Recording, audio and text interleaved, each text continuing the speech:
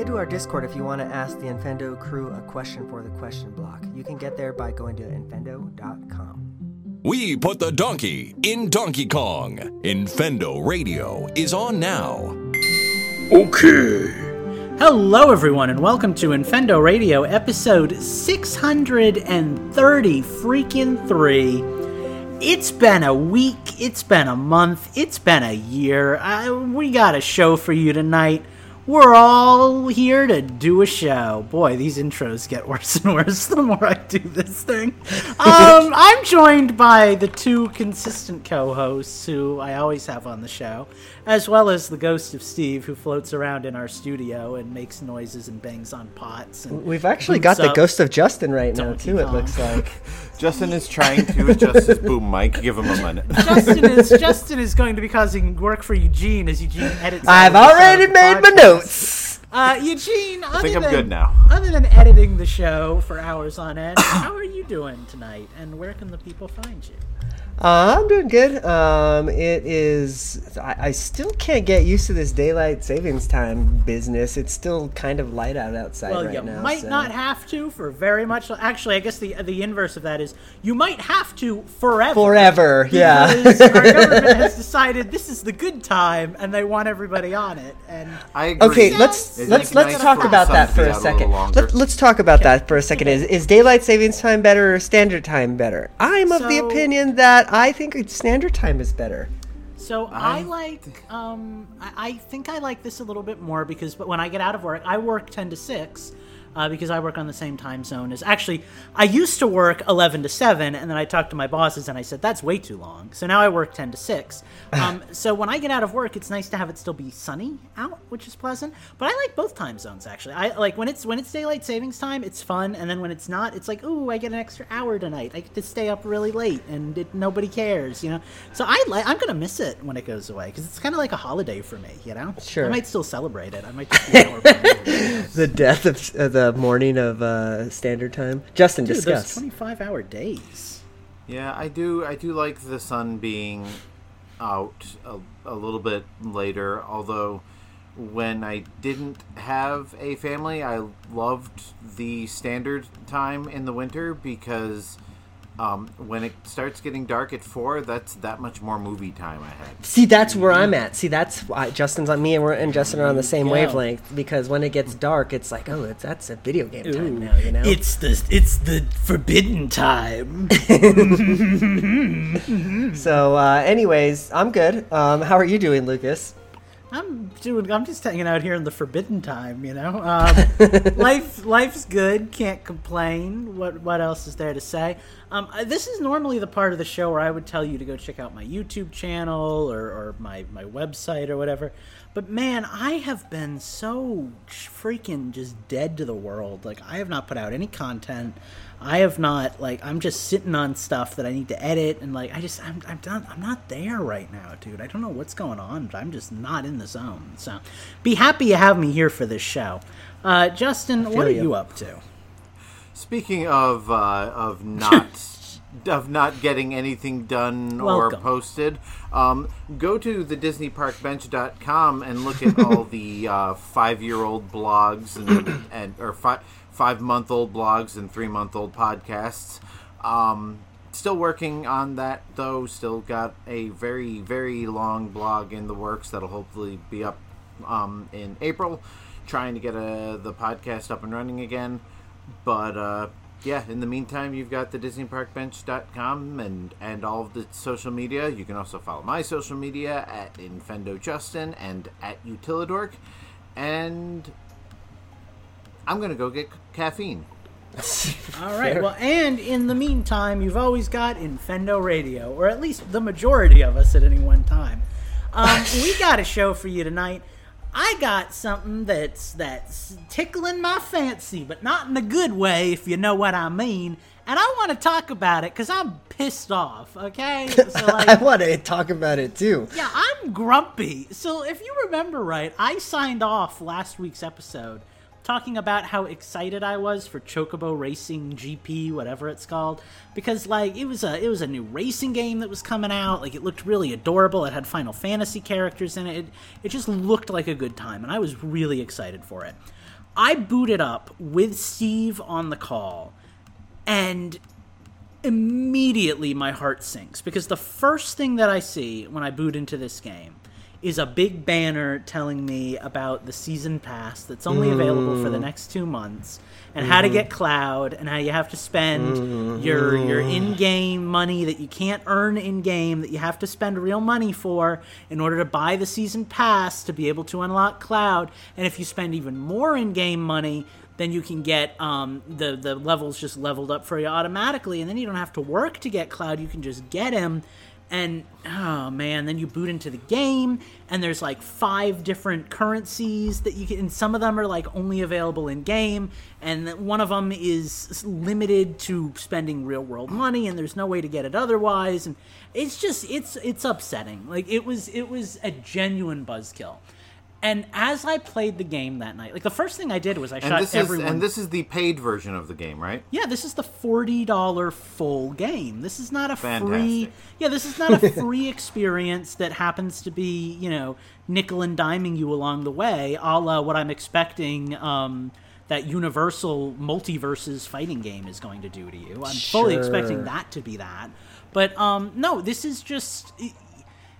It felt so disheartening, right? Because I was all set to have this like really cool new game to play, and as I was playing through it, like I was playing through the levels, I felt, this is gonna sound like way over the top, but I felt used. I felt dirty, like playing this game. Like I felt like a consumer. I did not feel like a person playing a game. It was genuinely disheartening for me. And I messaged all of you guys about it. Like that night, I was like, don't even bother with this game. It's not a game. It's a product. I was going to anyway, but I appreciate the heads up. It's well, the thing that sucks is that they gave us a free version of the game, so anybody who didn't own it could still play it with people. Right. But now I'm realizing the only reason they did that is so they can get more people online playing the game, so that they have an excuse for their numbers to look good, so that they can keep selling season passes. The reason why half the courses are like 30 seconds long, I'm starting to think, is so that the game can go by faster in online matches, so people don't get bored and they play more online matches. Everything that I experience with this game now, I assume is motivated by money. Every decision that this game has, I assume is motivated by greed, rather than good game design.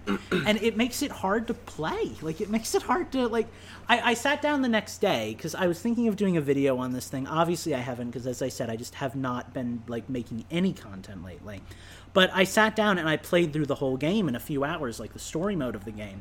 There's 20 characters that you get through story mode. It's got a little story mode. You go through all the courses in the game. You unlock everybody.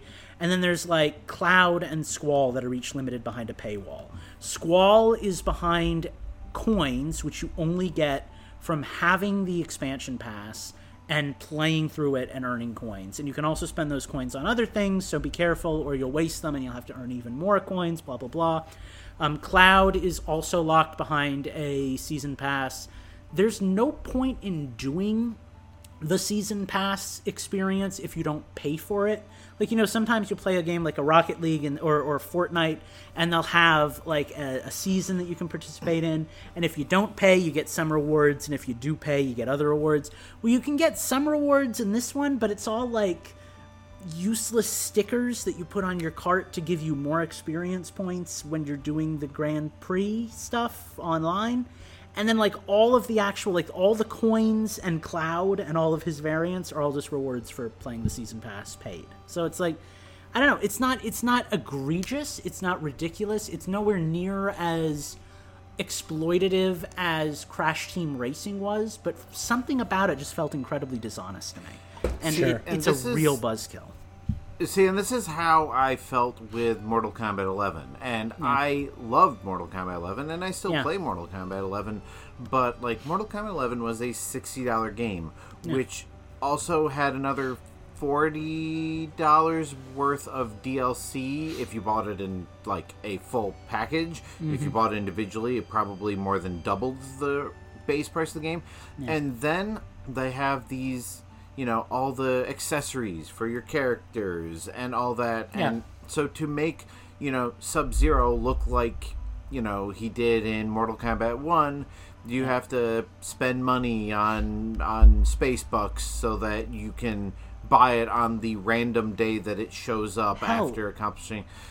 To make the Terminator look like he did in Terminator 2 instead of the Terminator 5 movie with the beard, you had to do the same thing. Like, all the costumes were locked behind. And I played Mortal Kombat. Which one was it? 11 was the one on Switch. I played it, and I actually like to its credit, there's a game there. It's got that grind that makes you say, "Oh, screw it, I'll just pay money instead. Why would I ever play through this horrible, single player mode when I could just buy it?" But like, at least there's a game at its core. I feel like Chocobo is entirely motivated by getting my money. Like, it feels entirely motivated by how do we get people racing online to earn points to spend money, And I hate that. I hate it so much. It feels to me like Square is kind of on a downward spiral for me. Like there's, I mean, I guess that Triangle Strategy just came out, so I haven't played that one, so that one could be good. But like there was that game Babylon Fall that came out that Platinum developed that I was actually kind of excited for because it was, gonna be like, oh cool, these guys did Bayonetta and they're gonna do like like a game sort of like that, and I didn't play it because it apparently was really, really bad. But like, it's just like, man, Square, what's going on over there? Yeah, it just it sucks, And I think it reminds me a lot of Crash Team Racing, because the thing that was so bad about that game, I don't know if you remember when that game came out. That game came out under the promise that there would not be microtransactions. There weren't any, and then a month afterwards, when all the reviews had come in, they started doing microtransactions. That was ridiculously nasty. Like, that will always be, I think, for me, an example of the worst way to do in-game, like paid in-game content. Wait until the reviews come in, so then they're good, and then spring them with the paid crap. Yeah. Now, I will say, I guess in the interest of fairness, the Chocobo team did announce that they had heard the negative feedback and they were making changes, but all of the changes that I saw were like, we're making it slightly easier to unlock Cloud in the paid content. It's like, it's all just... It's like lip service, kind of. Yeah, we're gonna make it 1% easier to earn the cryptocurrency that. That's like again, going back to Mortal Kombat, the time crystals. Like, you needed time crystals to get anything worthwhile in that game, and they were impossible to get. Even when you level up, you only get like 10, and it costs like hundreds of time crystals to get any good DLC. Sure. Yeah, and I guess word of warning in Chocobo, even if you are somebody that decides, screw it, I'll pay, I think it's $8 for the season pass, and I'll try to unlock Cloud, because, Final Fantasy VII is the only Final Fantasy I've ever played kind of deal, because let's be real, that's probably most people who are playing this game. I've tried to play online matches in that mode, and like 3 out of 4 of the matches I can't get into, not because I'm getting disconnected or there's internet issues like with a lot of Nintendo games, but because there's not a full lobby of 8 players to start the race. Like, I get into a lobby of 5 players or 6 players, and then we get kicked out and reassigned because there's not enough players to do this thing. So I just don't know, man. I don't like it. I don't like it at all. No, yeah, sir. that's that is not good. Well, and I'll say, I don't, like, I know it's really popular to hate on microtransactions, right? Like, it's easy to do. It's easy to say, it's greedy, whatever. I think there's a place for them. I don't ever think they're really optimal, but I understand the idea of, like, okay, the devs worked hard, so for $5 you can buy a skin that makes you look like, King Dedede from Kirby, or, that kind of stuff. It's like, okay, whatever, throw a little extra money at a game you really like, and that kind of stuff. But the game's got to come first, The game has got, like, Warframe does a decent job of that. The game is entirely playable without it, and if you want to speed stuff up, or if you want to make yourself look really fancy, you can spend a few bucks, you can cosmetic yourself and experience the game. And it's fine, I don't mind spending a couple of extra dollars on, like, a Warframe cosmetic, because the devs are really personable, they're really friendly, they work hard on their game, they put a lot into it, and you get a lot out of it just, at the base game. But something like this, it just feels so, like, just cheap and flimsy, So anyway, I've ranted, I've raved. Anybody have any closing thoughts on this before we jump out of this topic? You can tell I really wanted to spearhead this discussion. Well, I mean, this will probably sort of segue into my change the system. So, yeah, let's do that then. So I guess we'll be right back then with Change the System.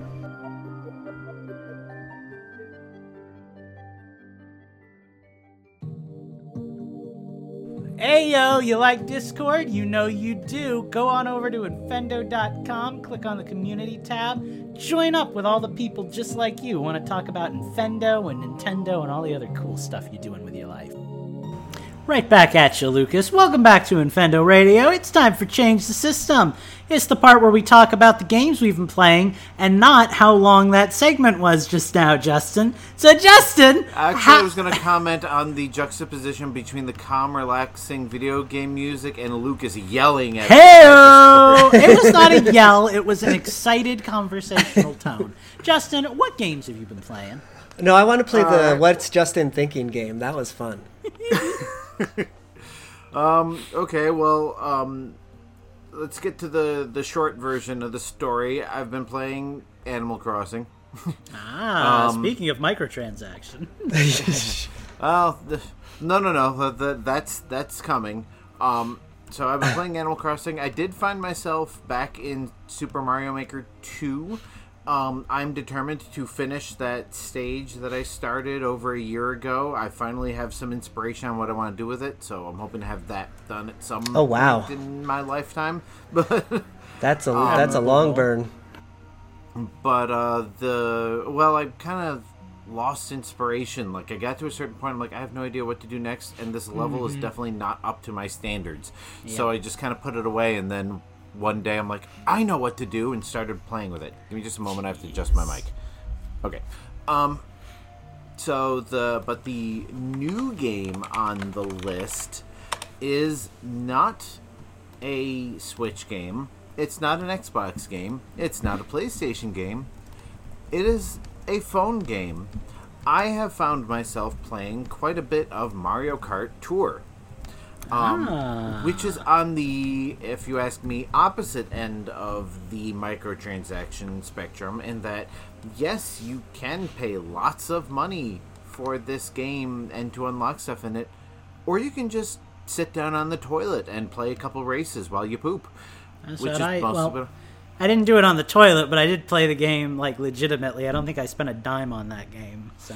No, it is very... Like most of the Nintendo mobile games, it's one of those where if you want to be a whale, you can be, or you can just play the game for fun and they'll let you. Like, Dr. Mario World, I never felt like that restricted my ability to play it at all. Mm-hmm. And so... I played Mario Kart Tour when it first came out and did not like it. I didn't like the way it controlled. It just felt weird. It felt like a cheap Mario Kart knockoff.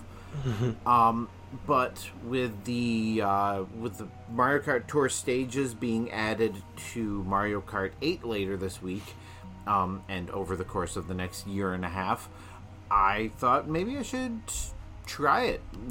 Give it another shot. And it's actually not bad.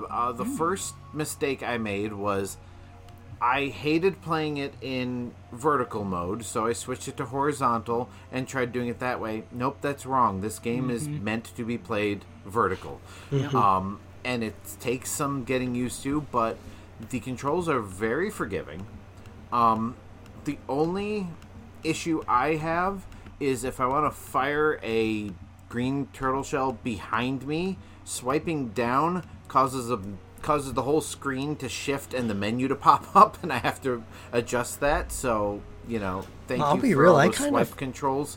Kind of forgot that game existed. When you were talking about that for a second, I was like, there's DLC, and I thought you were talking about like the go-kart game, like the one that like is in a physical Mario Kart thing. Mario Kart Tour was a game that I really liked that like nobody else did, like internet or otherwise. I played it a day, maybe 2 days. I got into it for a while. Like I was unlocking characters, I was having fun, and then the internet just kind of decided that it hated it, and I was like, Okay, well, I guess I hate it too, and that was the last time I ever played it. Well, because there was that big controversy. Remember that, like, the players aren't real players kind of thing? That, yeah. And that kind of took some steam out of my sail, too, so, anyway. No, that does nothing for me either way. I don't like people, so...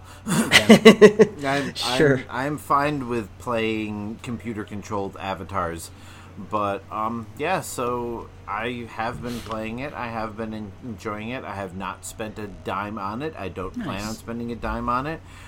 It is a great poopin' game, and yeah, it is a little wonky if you're used to, like, Mario Kart 8 and, you know, all the good, full-featured Mario Karts. But, you know, if you just tell yourself, it's a mobile phone version. You know, you just get used to it. There are a few things that bug me.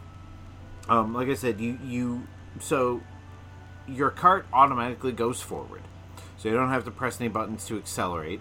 You pretty much never brake unless you get hit by something. But to steer, you basically swipe left and right on the screen, and it's kind of like an analog steering wheel. And there's a little, like, arrow on the screen that shows you just how tightly you're turning, which is really helpful.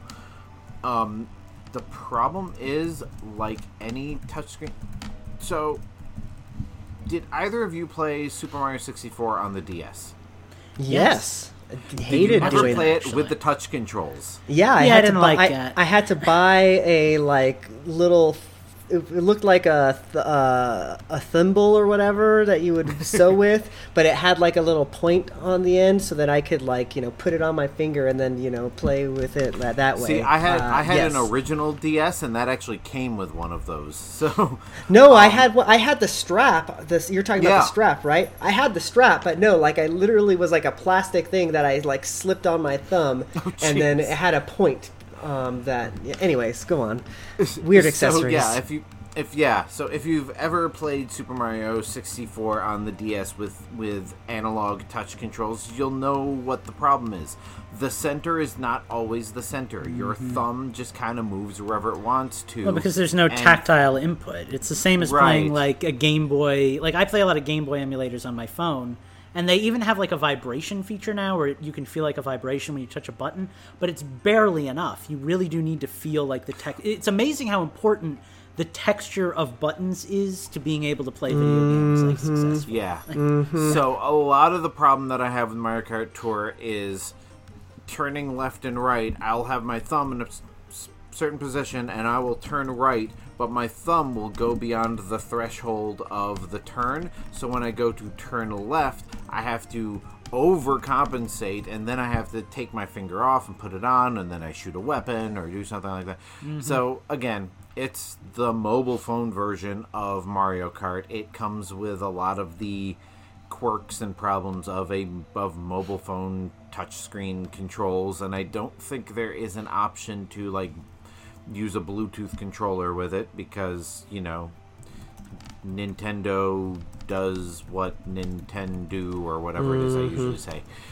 But yeah, like, for a free mobile Mario Kart game that I can pick up and play every, you know, for 5 minutes on the toilet, it works. Like, Nintendo really does make good mobile games.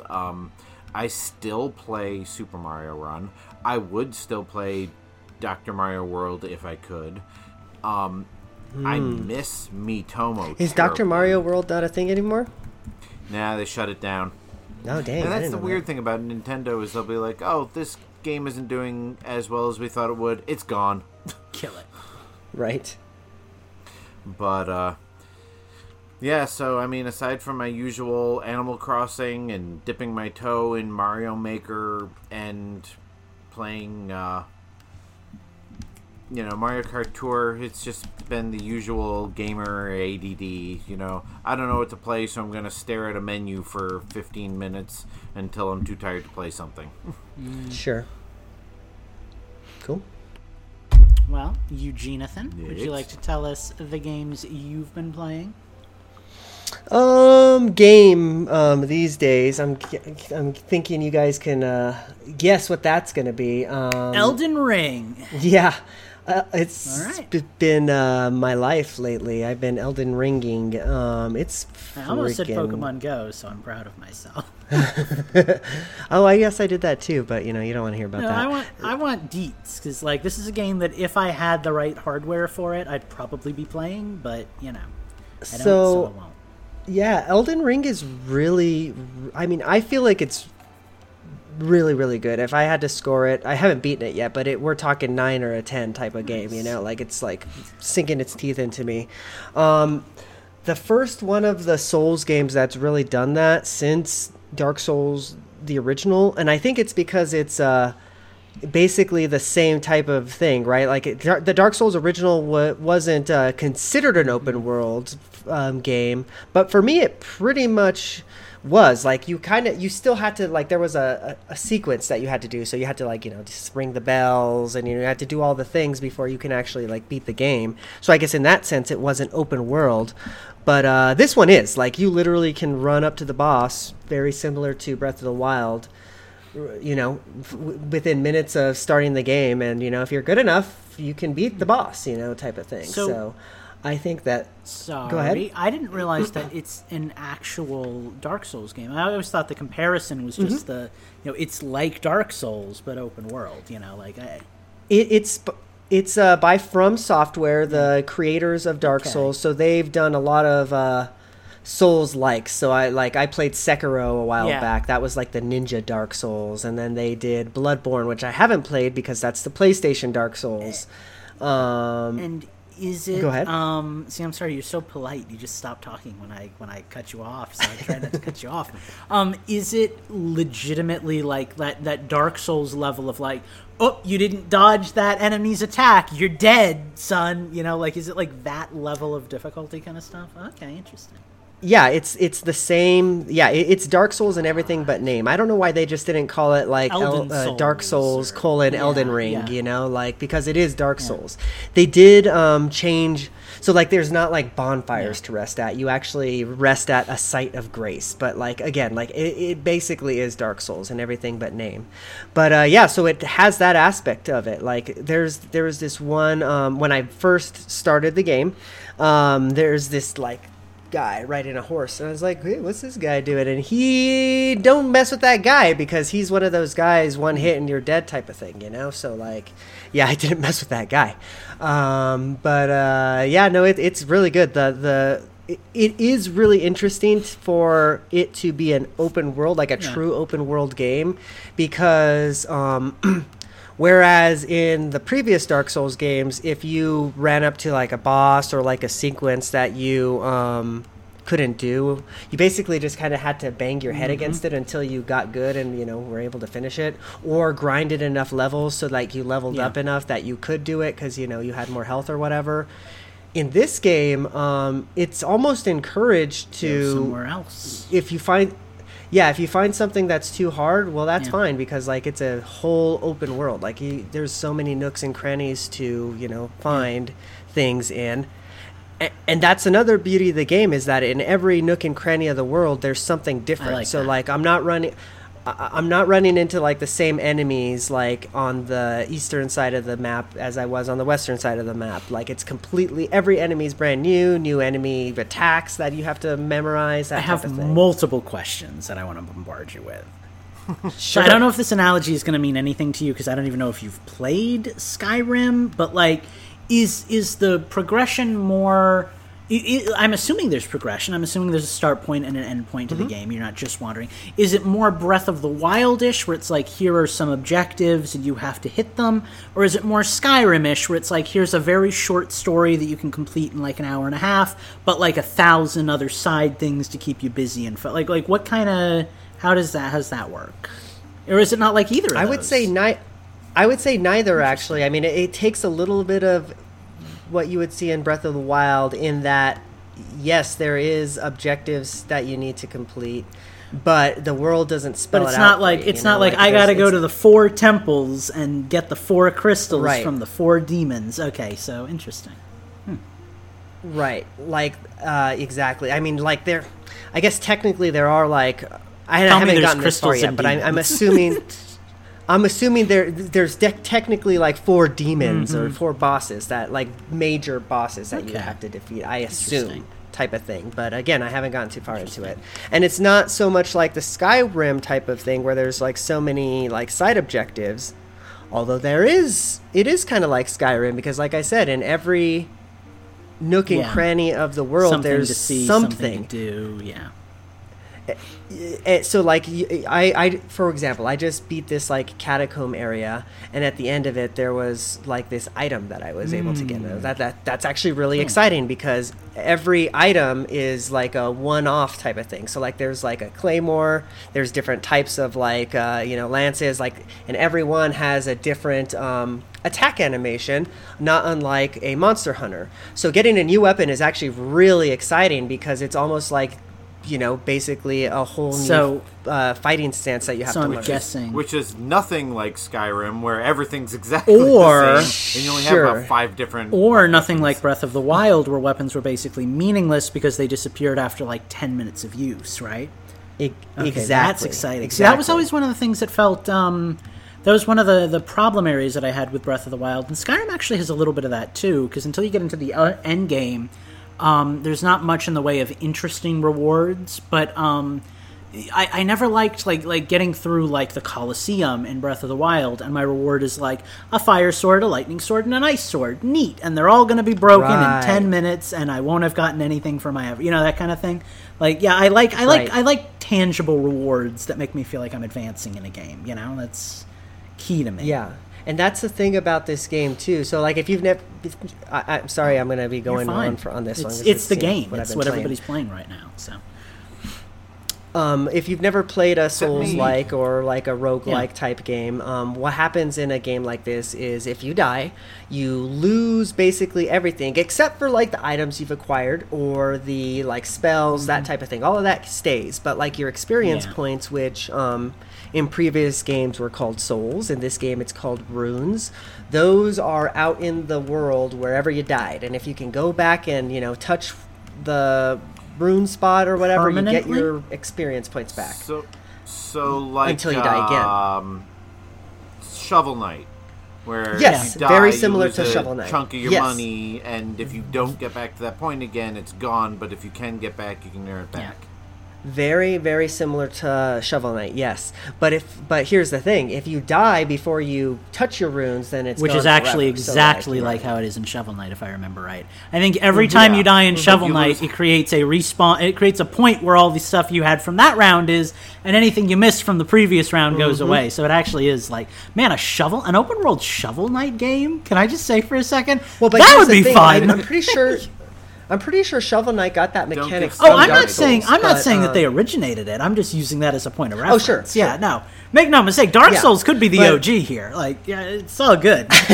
But in any case, so that kind of sets the stage for what I was going to say next, in that I went probably 5 hours, 6-7 hours into this game without actually ever being able to level up. Really?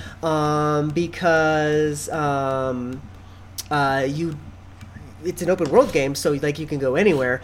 I missed this little tutorial spot where you get that. So like there's this spot like in the beginning of the game where you can there's this like ghost. He's like, jump down the cliff. I'm like, no, I'm not gonna. So I went the other way, and apparently like if you jump down the cliff, that's like the tutorial section. Soon after the tutorial section, it kind of points you into the direction where you would get all your other stuff. Well, instead of doing that, I just walked right out, and then I just started doing stuff. So, needless to say, I'm not going down and talking to the old man. I'm just going to climb. I spent so many hours trying to figure out how to get off of the Great Plateau without doing the tutorial. Like, I did not want that in my life, but it's impossible. So needless to say, I had all these souls, and I was like, crap, like this is really starting to like get bothersome, because if I die, like it really means something, because I can't level up. Did you have to look it up, and you were like, oh crap? I didn't want to look it up. I figured I had missed something, but I was just kind of wandering. I didn't really care that much. But so I went back to like the starting area, And I was like, oh, okay, duh, this is what you do. But yeah, that it's a fun game. It is one of the best open world games I played probably since Breath of the Wild. I will say that going straight from Pokemon Arceus, man, does Pokemon have something to learn about a tutorial section, because this game does do a really good job at onboarding the player, but I don't know, like Pokemon was something else. One last thing that I have to say about Elden Ring before I move on. It probably is the most accessible Souls game to date. Granted, I never played Bloodborne, but like this game actually kind of tells you what to do, especially if you fall down the hole, people. If you're listening to this podcast, just jump down. It's fine. If you do that, it does a really good job of teaching you the mechanics. Whereas like in Dark Souls, they're like, figure it out. Like the buttons are, there's a menu somewhere where you can learn about it, type of thing, Cool. So yeah, good game. I like it a lot. Recommended. I'll probably be playing this for the foreseeable future, because it's, I think I played like 10, 15 hours, and I don't even think I've cracked the surface, so yeah. Interesting.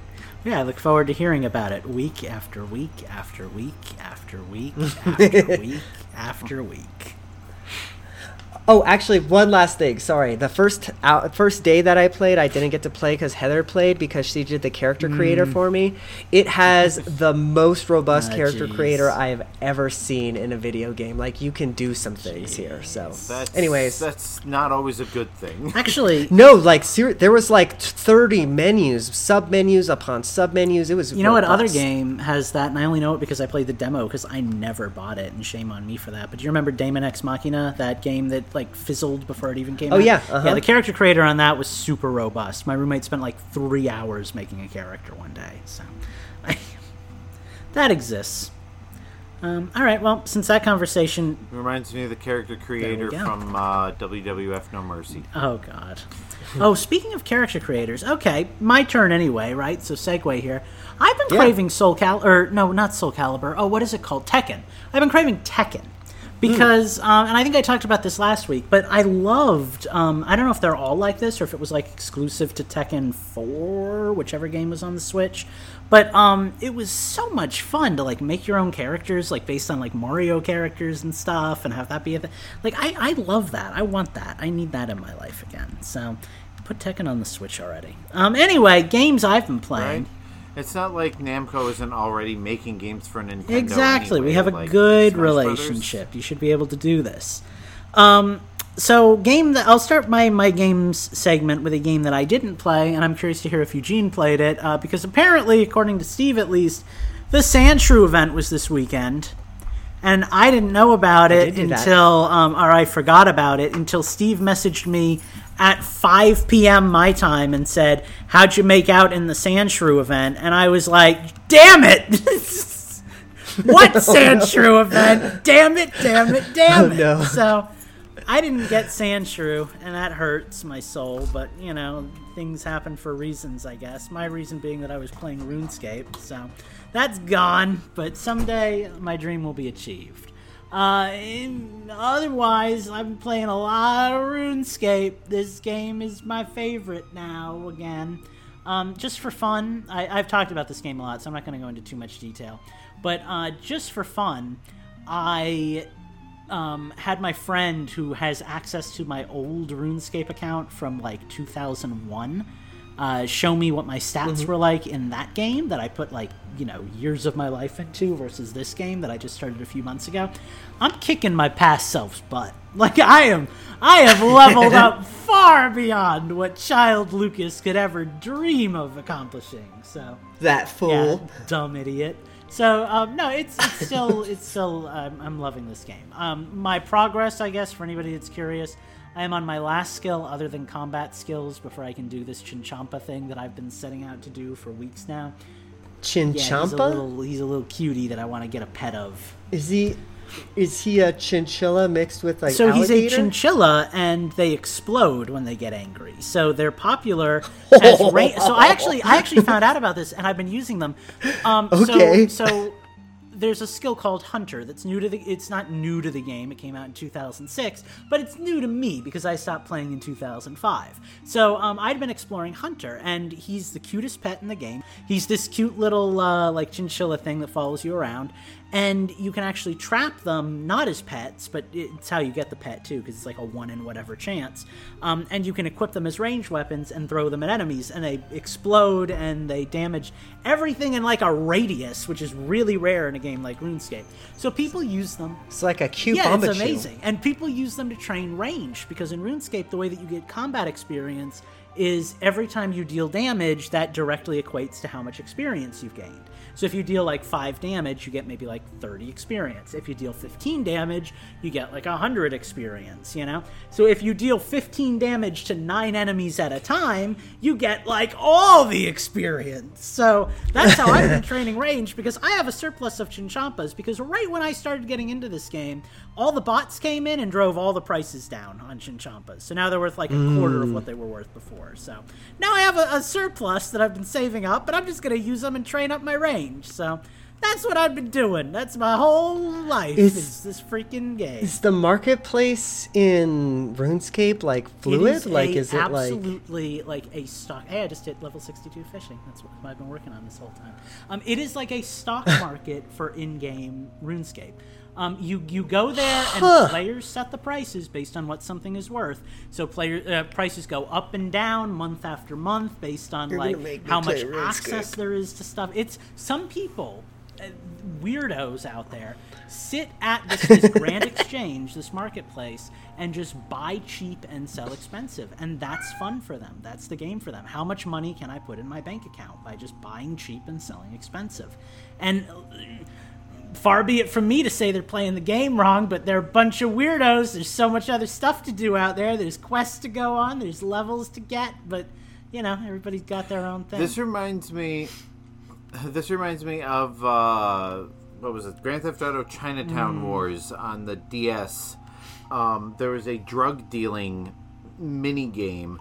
Oh, it was so easy to just rack up money, because you get an email saying, I totally forgot about that. I've got Coke for cheap. So you go and you buy the Coke for cheap, and then, you know, maybe a little while later, I've been wanting to play hey, that game. I don't pay good money for Coke, and then you go and sell it and make a huge profit. Yeah, that's... Come on, Rockstar, bring Chinatown Wars to the Switch. I don't really like the Grand Theft Auto games much, but I did play that one, and I did enjoy that one. I love the Grand Theft Auto games, and that's probably still my favorite. It was so much fun and so well crafted. The top-down always turned me off on that one. Like, it just felt too... Like I got into Grand Theft Auto because it was like, whoa, open world, I've never played this before, you know? Sure. And, like, now they feel so limited by comparison compared to something like, you know, Elden Ring. But back in the day, it was like, this is the first game where I can go anywhere kind of thing. And that's kind of honestly what I liked so much about RuneScape as a kid, right? It's like there's this giant world full of towns and stuff. And I was talking to my friend who plays the newer version, who, you know, we grew up together and played this game together. And I finally have this like outfit that I bought on the store, and I look like an NPC now. Like, I look like I could be like giving out quests in the game. And we were joking, and it kind of became like a serious conversation. I'm thinking about standing out in a free world in front of a bunch of new players and being like, I have a quest, bake me a cake and I'll give you rare crap. You know, it's like, that's what I love about like MMOs is seeing other players, like, you know, and experiencing the game. And it's sad because there's so many people that play this game now that are in like this like sad, like, gross, I've been playing this game for 20 years thing. But then there's also people that play it and just have fun. And like, it's nice to see like people just having fun in this game, you know, because that's like, that was a big part of my like 10 to 14-year-old self was, you know, this was my MMO. I never played World of Warcraft. I never played whatever other game there was. I think I played a little bit of something called like Silk Road or something, the one where you could be like oh my god, do you remember that game? I totally where you could be like the one, drunken fighters, or like the Shaolin monks and stuff, and they were like the good and the evil. Like, that one was kind of interesting. I always got into that. That one reminds me of Maple Story. Did you ever play Maple Story? I think too? I was Oh my god. I was gonna say I think I was a little too old for that, but if you know what it is, maybe I wasn't. Maybe I just ignored it. But no, I never did Maple Story. But no, like, I didn't play a lot of MMOs growing up, and there's a surprising lack of them today. Like, there's just not that many. It's all World of Warcraft, and like that's it, right? Like, and there's a Final Fantasy. So I'm having fun. Like, I really enjoy playing an online game. Even if I play like 99% of it by myself, it's just fun to like. You walk into the Grand Exchange, and people are talking about like current events, and half of them are idiots, and half of them are good people. But it's like it's fun to just be a part of like a human experience, even if it's in like a video game form. Like, I like it. Yeah. The besides the obvious MMO that Nintendo should make, which is Pokemon, obviously, I've always thought, call me crazy, but that Kid Icarus would make a good MMO. I would love to be in there was a multiplayer mode for the 3DS version where you actually played as the Centurions, little angels and everything. It was cool. Oh, yeah. It was cool. You could do something off of that. I could see that. I thought you were going to say Woohoo Island. That always felt like a slam dunk for an MMO. That would be cool. I could go for that. I also want, like, Breath of the Wild style Zelda, but as a massively multiplayer I've said 1,000 times over that I would be so into Breath of the Wild if you weren't playing as Link. I think if you gave me that game, but I could be a Deku Scrub, a Goron, a Zora, a Rito, and I could play with other people online, like that. Oh, you're just taking it to the next level. I'm picturing a bunch of Links, but that would sound like you choose your race, customize your character, plop into the world, play with other people. Yeah, like that would solve like half my problems with that game. Just give me that. I'd take that any day. Because then you'd have players that's one of the cool things is players like build the world up. Like with this RuneScape thing, like you'd have players like hawking goods and swords and stuff in dungeons. So taking this to the next level, then would there be like two factions? Would you be able to be like a Deku Scrub and a Goron and like a human, or would you be able to be like a Moblin and like a like if you wanted, really cool. or something like that? And if you really wanted to give people like creative freedom, you could introduce like the Majora's Mask thing, right? So it's like, you can put on a mask and be a different race. And, there you go. Give me that. Give me that game, man. Give me that game. You have like every week people could be like warring over different territories in the world. And, like the map changes, so it's like more of the world is Ganondorf controlled, or why isn't this a game? You're making me want this Why so isn't this a badly. game? Nintendo, come on! That would be so cool. I would pay the 100 rupees that I would need to pay in real world money if I could be a Lionel. You know what I always wanted in an open world? Speaking of the WWF No Mercy style wrestling games, but rather than being in a ring, you could like be all around a city and just throwing people into shop windows. Oh my gosh! Now we're basically describing Grand Theft Auto Online. Just saying, but just with the WWE license. Well, and what I love about those games is like you could have matches that last like an hour if you just can't get that pin or that everything. So you just imagine spending an hour beating the tar out of each other till you can barely stand, but you've gone from like this end of the city to that end of the city. All right. I guess we're game designers now. Yeah, clearly. Well, and then you finish them with a fatality because we got to get in, my other favorite fighting. I'm cutting it off, guys. We had a good show. I also played Pokemon. I did the battle thing so I could get a shiny Zapdos. It was fine. People use legendary Pokemon. It sucks. Anyway, thank you guys for watching this week's episode of Infendo Radio. I know I had a good time, and that's all that matters. We will see you next week for more of the same. Bye-bye. Adios.